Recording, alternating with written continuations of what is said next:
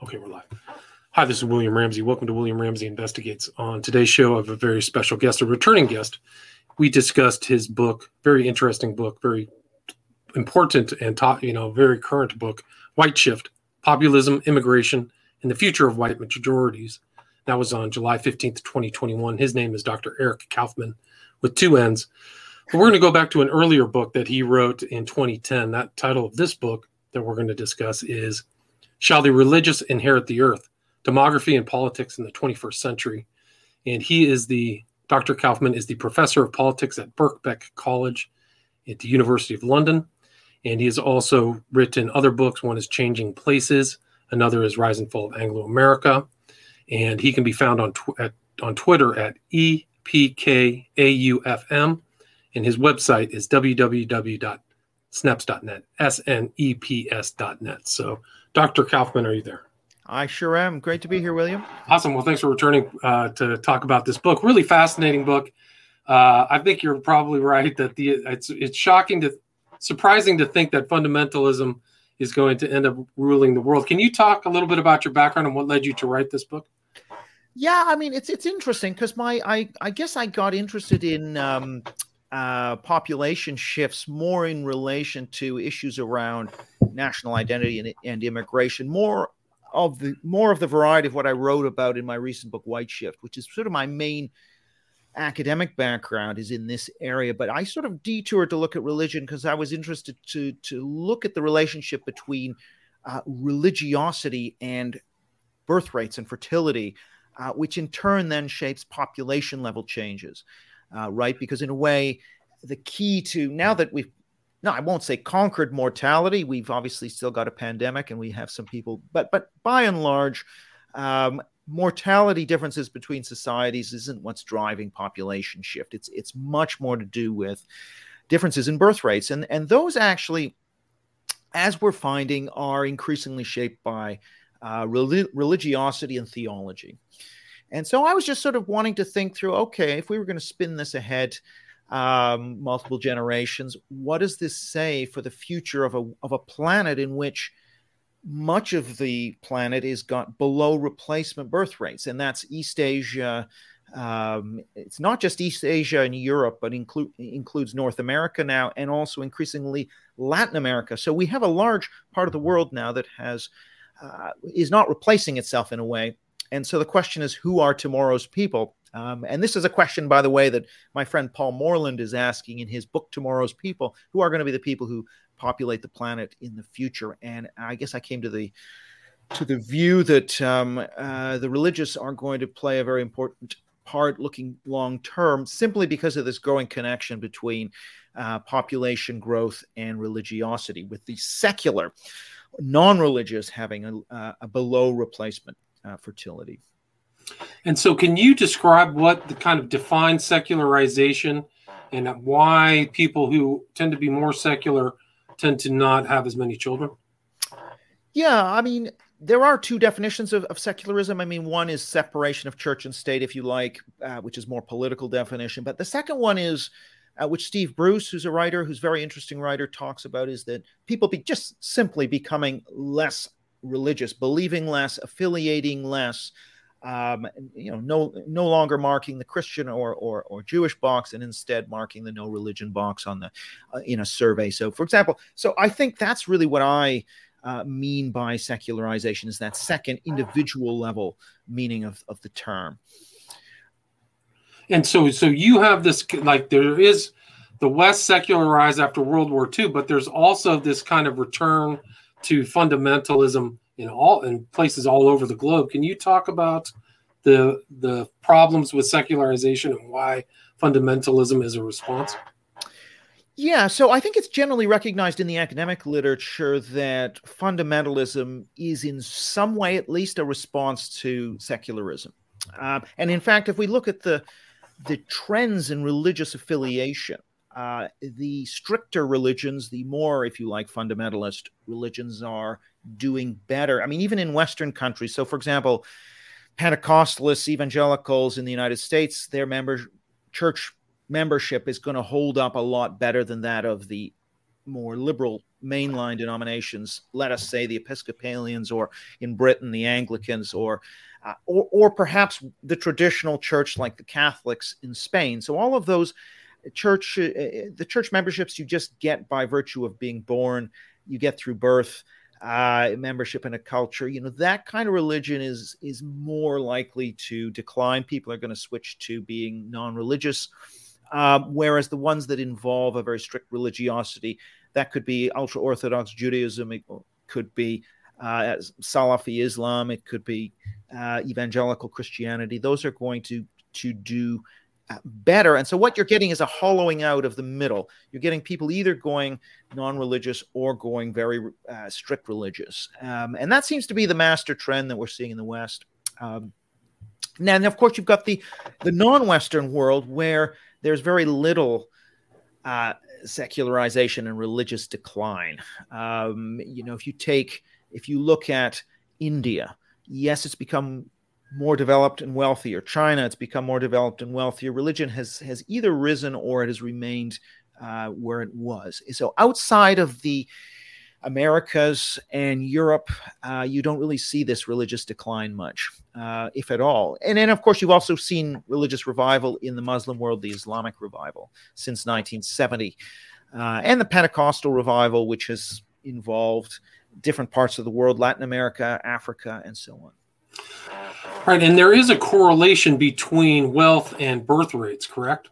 Yes, there is a correlation, but it is by far, it's much more complicated than that. So a country can become wealthier. I mean, if you take the Gulf Arab states, some of the richest countries in the world, you don't see secularization there. So income per se is not really going to explain that much. By the way, the other thing is birth rates. Birth rates usually go down with GDP per capita, but again, there's a lot of variation. So again, some of those wealthy Gulf states would have not high birth rates, actually. I mean, the birth rates have come down there, but there's a lot of variation within rich countries. Gotcha. So there is some kind of correlation, but I mean, this is very important because you refer to these demographics that are going to change inevitably as really kind of a hidden hand of history. Can you expand on that?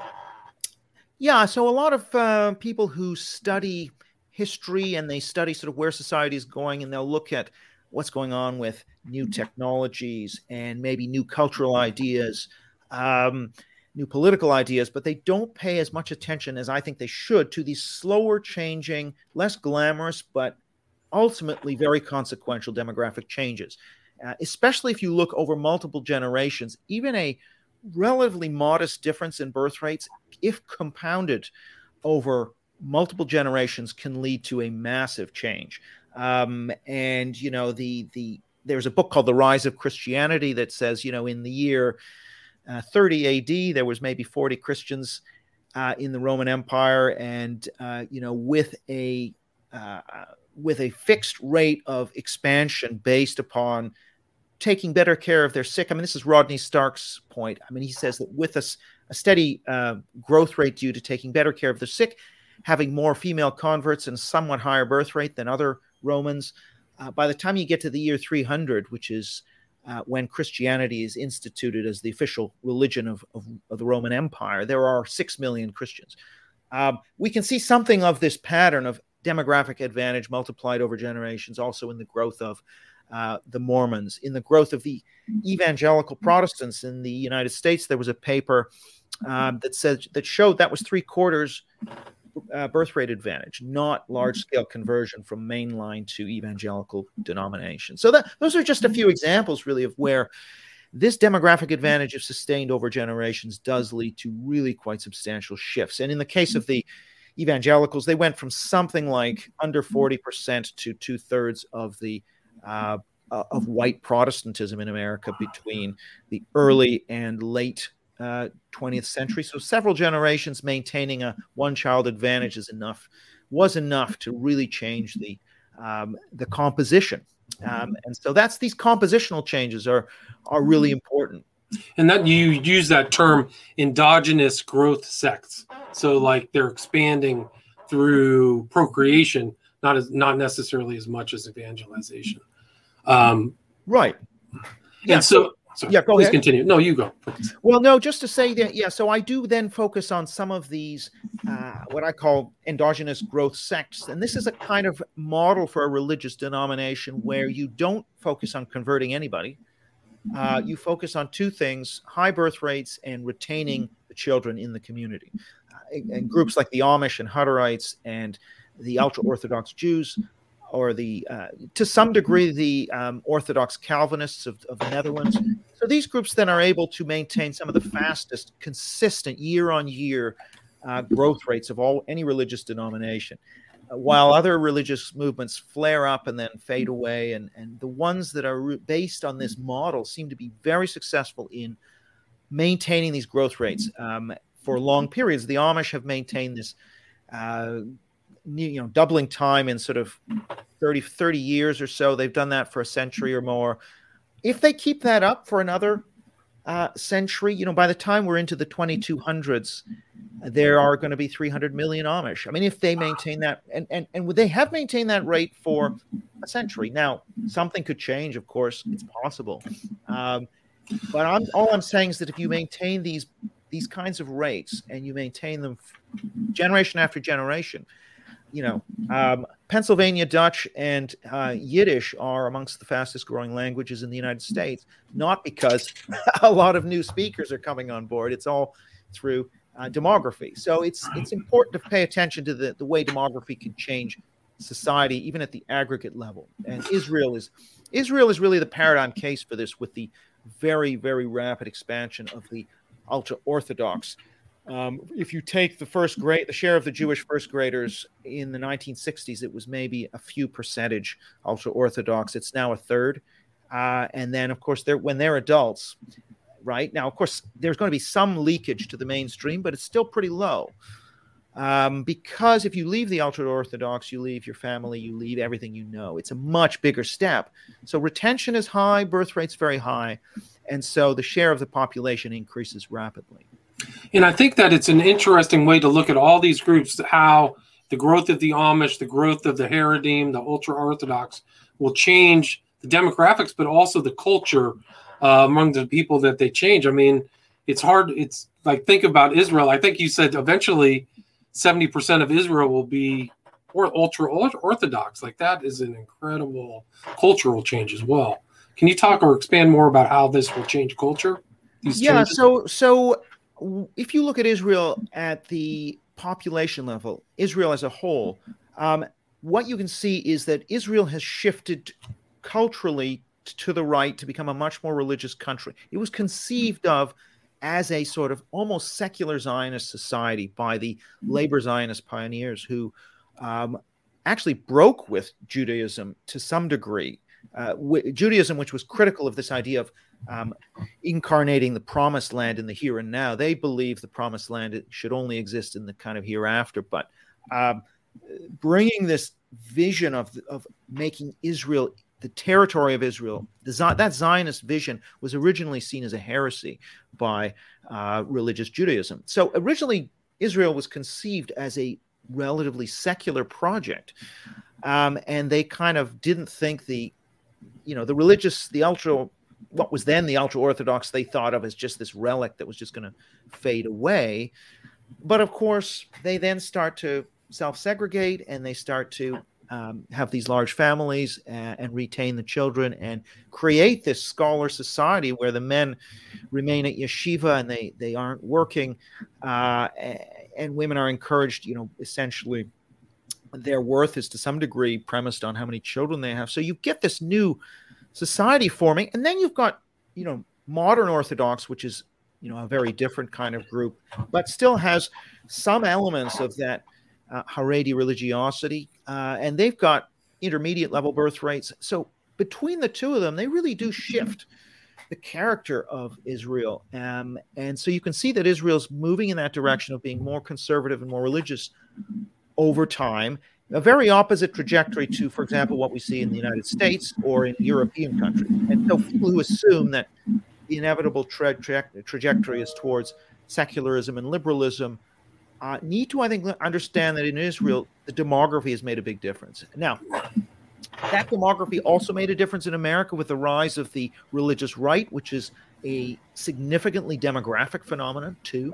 And I think looking ahead in the United States, the rise of, the Mormons, but the Amish, some of these groups looking way ahead are going to have more of an impact and we'll start to see, arguably, if this continues, we could start to see the United States, not this century, but probably the century after, move in the same direction as Israel. Right? Israel, yeah. Can you talk? I never had heard this term, the quiverful, and this kind of concept of fertility in the fundamentals. Can you expand upon that?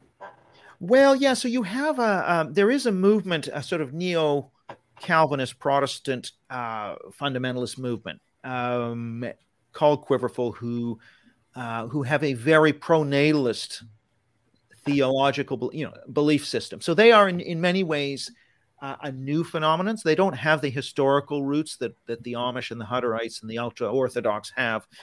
But their theology has many similarities. And so if they are coalescing as yet another one of these endogenous growth sects through retention of children and through high birth rates. So their view is that they look at passages in the Bible that encourage fecundity, and that, blessed is he who has a full quiver of children. Given that that's their focus, and the women are, into the same kind of things that the Haredi women are into, that is God favoring me by giving me many children? The number of children I have is the degree to which God is favoring me. Those who can't have children, they believe this is a catastrophe because it means they haven't been chosen. So there is this kind of Calvinist predestination kind of approach to theology, but it's very much tied in with this idea of reproduction, and that ultimately those who reproduce will inherit the earth. Right. That's like that in Mormonism. In Mormonism, the more kids you have, the more spirits you're incarnating. And so you're creating kind of like your own little kingdom too. So it's it's pro fecundity, right? Right. Explicitly so. And that's what's interesting. And so I think now with the Mormons, we do see, there are people who are arguing that in fact you're seeing more apostasy and decline. A lot of the data that we see just seems to show that wherever the American fertility trend goes, the Mormon trend is a little under twice as high as whatever is going on in the mainstream society. And I haven't seen data yet that would contradict that. So, despite these reports of large-scale defections and secularization, and especially when we look at the heartland areas of Utah and overspill into Nevada and Idaho. And so the question then is, well, in that heartland of Mormonism, are we seeing secularization? And I think the data isn't there to contest that yet. The Mormons are, of course, the most modernized of these groups, and they participate very heavily in mainstream society, which would make them more susceptible to being to the forces of secularization. So I'd say the jury's still out on what's going to happen there. Right, much different than the Amish, who are totally, or even the Haredi. My understanding is that they're very insular as well, even in Israel. Maybe we can talk to something I don't really know. What's your kind of view on the kind of demographic view of the continued expansion of Islam and how that will affect our world? Well, so Islam actually, there has been a decline in the Arab world, the Arab part of Islam, which is kind of the core area for Islamic trends, has seen a substantial fertility decline, more so in North Africa and the Gulf Arab states than in, say, Egypt. So it depends on the country, but there has definitely been a substantial drop in birth rates in the Arab world. And also some of the large Muslim countries, Indonesia and India, have also got lower birth rates as well. So I think that the sort of very rapid growth in the share of the world's population, I think from something like 12.5% to 25% between let's say 1950 and 2050, that sort of time period. I mean, I think that it's not going to go much above the 25% of the globe. So I don't think we're going to see this demographically surging Islam. I think that in certain European countries too, you can see those Muslim birth rates have come down a fair bit. Sorry, just ignore that. That's okay. Yeah, sorry. But Don't yeah. worry about it. My cats are bothering me. Okay. So yeah, I think that is the trajectory in European countries. I think you're going to see an expansion of the Muslim share up until 2050, but I don't think you're going to have. We're not on track to see a majority Muslim Europe in Western Europe. I think the numbers are going to kind of settle out at around, in the most Muslim countries, Sweden, Britain, Netherlands, France. It's looking like 2060. It's sort of around 15 to 20%, up from numbers like 5 to 8%. So there is going to be a significant growth, but I don't think it's going to be leading towards majority Muslim Western Europe, would be my view on that. And then just thinking more broadly also, I mean, immigration, what you see with immigration is that people are not just coming from developing parts of the world that are not white and Christian to white Christian or white secular societies. So there is an ethnicity or an ethnic change that immigration brings. But what people lose sight of is on the back of ethnic difference comes religiosity. And so it's also a migration of religious people to secular societies. London, any immigration gateway city in Europe, generally will be more religious than the hinterland. London is the most religious part of the United Kingdom. Why? Well, if you look in the churches, they are majority immigrant or non-white. And so there's been a kind of revitalization of Christianity through African and to some degree East European immigration.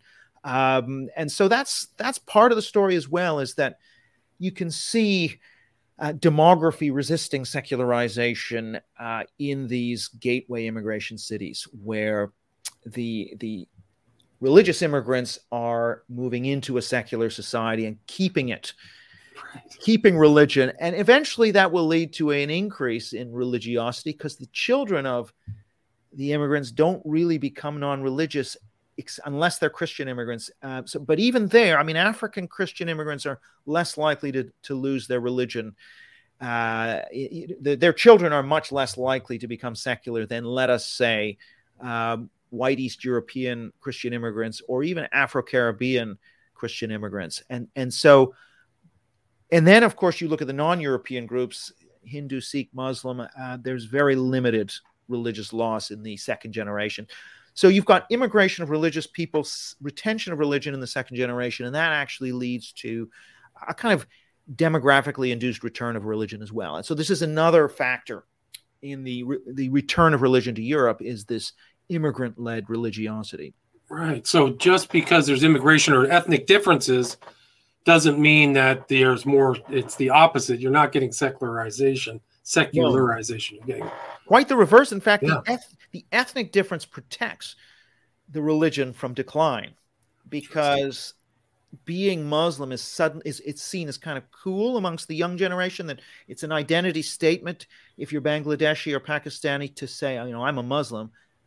It's not some sort of fusty old thing your parents or grandparents did and with old people in the pews, which is one of the reasons why Christianity is seen as quite uncool amongst, say, European youth, certainly mainline Christianity. Whereas if you're ethnic minority, then your minority ethnicity and that difference protects your religion as well from secularism. And so for both of those reasons, I think we should expect religion to return in some sense in Europe. It's really fascinating. And do you find among the Muslims that the tradition of 4 wives, when they move into, say, Europe or the U.S., is that tradition declining? Because if you're stating that the Muslim demographics are not increasing, is that because that kind of tradition of 4 wives is in decline? Well, there's only ever a small number that do maintain that here in Europe. It's only, a subset that now, of course, it's a significant subset who, for example, engage in cousin marriage, in arranged marriage, and so on. Particularly, a significant portion of the Pakistani and Bangladeshi population in Britain that come from rural, very traditional regions of their home countries and maintain these cousin marriages and those links. So there's where you would find, I think, some of the things you're talking about, although I'm not aware of the four wives. I don't think there's much polygamy. I mean, I think it's mainly a question of having very traditional gender roles and attitudes. I think that's more of the kind of thing that one sees. But there is a spectrum. I mean, amongst the Muslim population, you have some that are more modern and liberal type of Muslims, and their Islam might be more surface. They might be more likely to intermarry. Once you get intermarriage, that's when you get some secularization. So the offspring of a Muslim, non-Muslim marriage would be much more likely to shift to saying they have no religion than anyone whose both parents are Muslim. And it's interesting. You can sort of get a sense of this partly through the British census, which has a question on religious affiliation. I mean, the number of people who said they were Muslim in the 2001 census but said no religion in the 2011 census is really small. I mean, it's kind of like on the order of maybe 1% or at most 2%. So it's very, very limited change. But the direction of travel is ever so slightly in that direction of religious loss, even amongst Muslims, Hindus, and Sikhs. But it's just very slow. So do you believe that in the West, in the UK or the US or Europe, do you think that secularization is going to be predominant, or a more larger return to religiosity or even fundamentalism? What do you think? How do you think that will turn out? Well, yeah, I think we have to distinguish between the near term, like the period from now until 2050, and then the longer term, which is post 2050. And I guess my view on the near term is, if you take Europe, particularly Catholic Europe, you're going to see continued religious decline, secularization. In the US as well, I would say that would be the master trend up until about 2050 or thereabouts, which is when some of these demographic factors, which in the case of the US and Europe is mainly going to consist of immigrant religiosity, immigrants bringing religion in to a more secular environment. I mean, that will be the main driver of the demographic return of religion. The other driver will be very low birth rates amongst the unaffiliated non-religious population, which is generally, I mean, those birth rates are running anywhere from about 1 to 1.5 children per woman. I mean, there was a study in France that showed about a half-child advantage between somebody who said they had no religion, white French women who say they have no religion versus white French women who say they are Catholic. Was a half-child advantage. In other cases, it's only a quarter child, but those advantages do start to add up over generations. So I would say, and also the fact that you tend to get rapid religious decline early in the secularization cycle when people start to leave religion in large numbers. That's happening in the US, happened in Protestant Europe, like Lutheran countries, Britain, etc. It happened earlier in the Protestant countries. It's now happening in Spain and Italy and so on, in the Catholic countries, Ireland. So that's where we no longer see religious decline really in the Protestant countries of Northern Europe, but we are seeing continued decline in Catholic countries. But at some point that flattens out. At some point, the people who are going to leave and who are only Catholic because it was the thing you did socially, they're all gone, and it's down to that core of believers. Once that happens, the decline flattens out, and that's what's happened in Germany, Scandinavia. Then from then on, I think the demography becomes more important.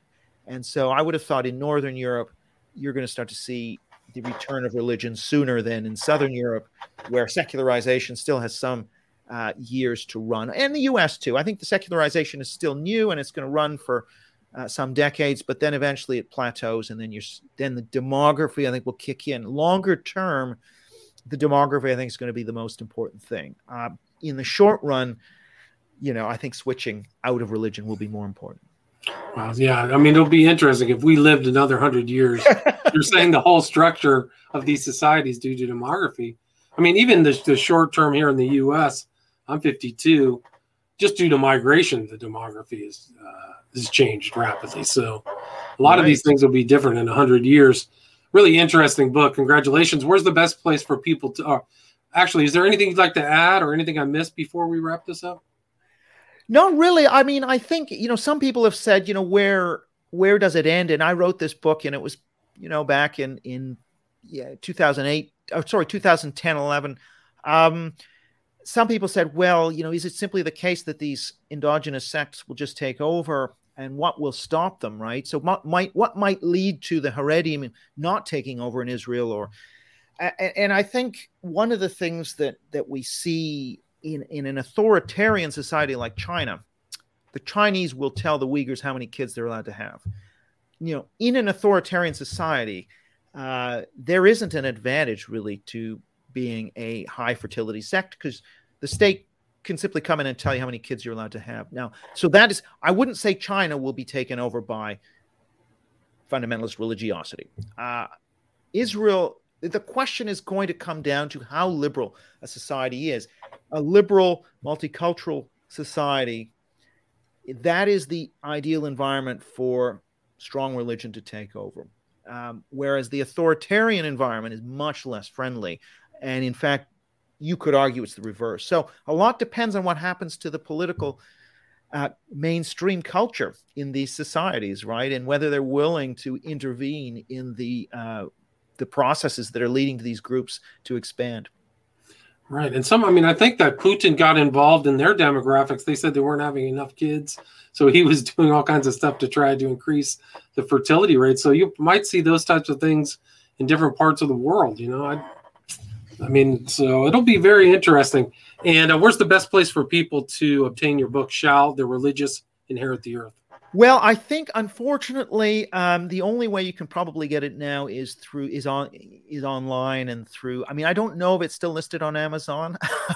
It is. I just bought it, so I got it. Oh, good. Okay, fine. Because someone had told me that it's out of print. I can't remember if it is, but yeah. Then Kindle. I got the Kindle. I would say go to Amazon, or you have to probably get it from a used bookstore or on Amazon or electronically at this point.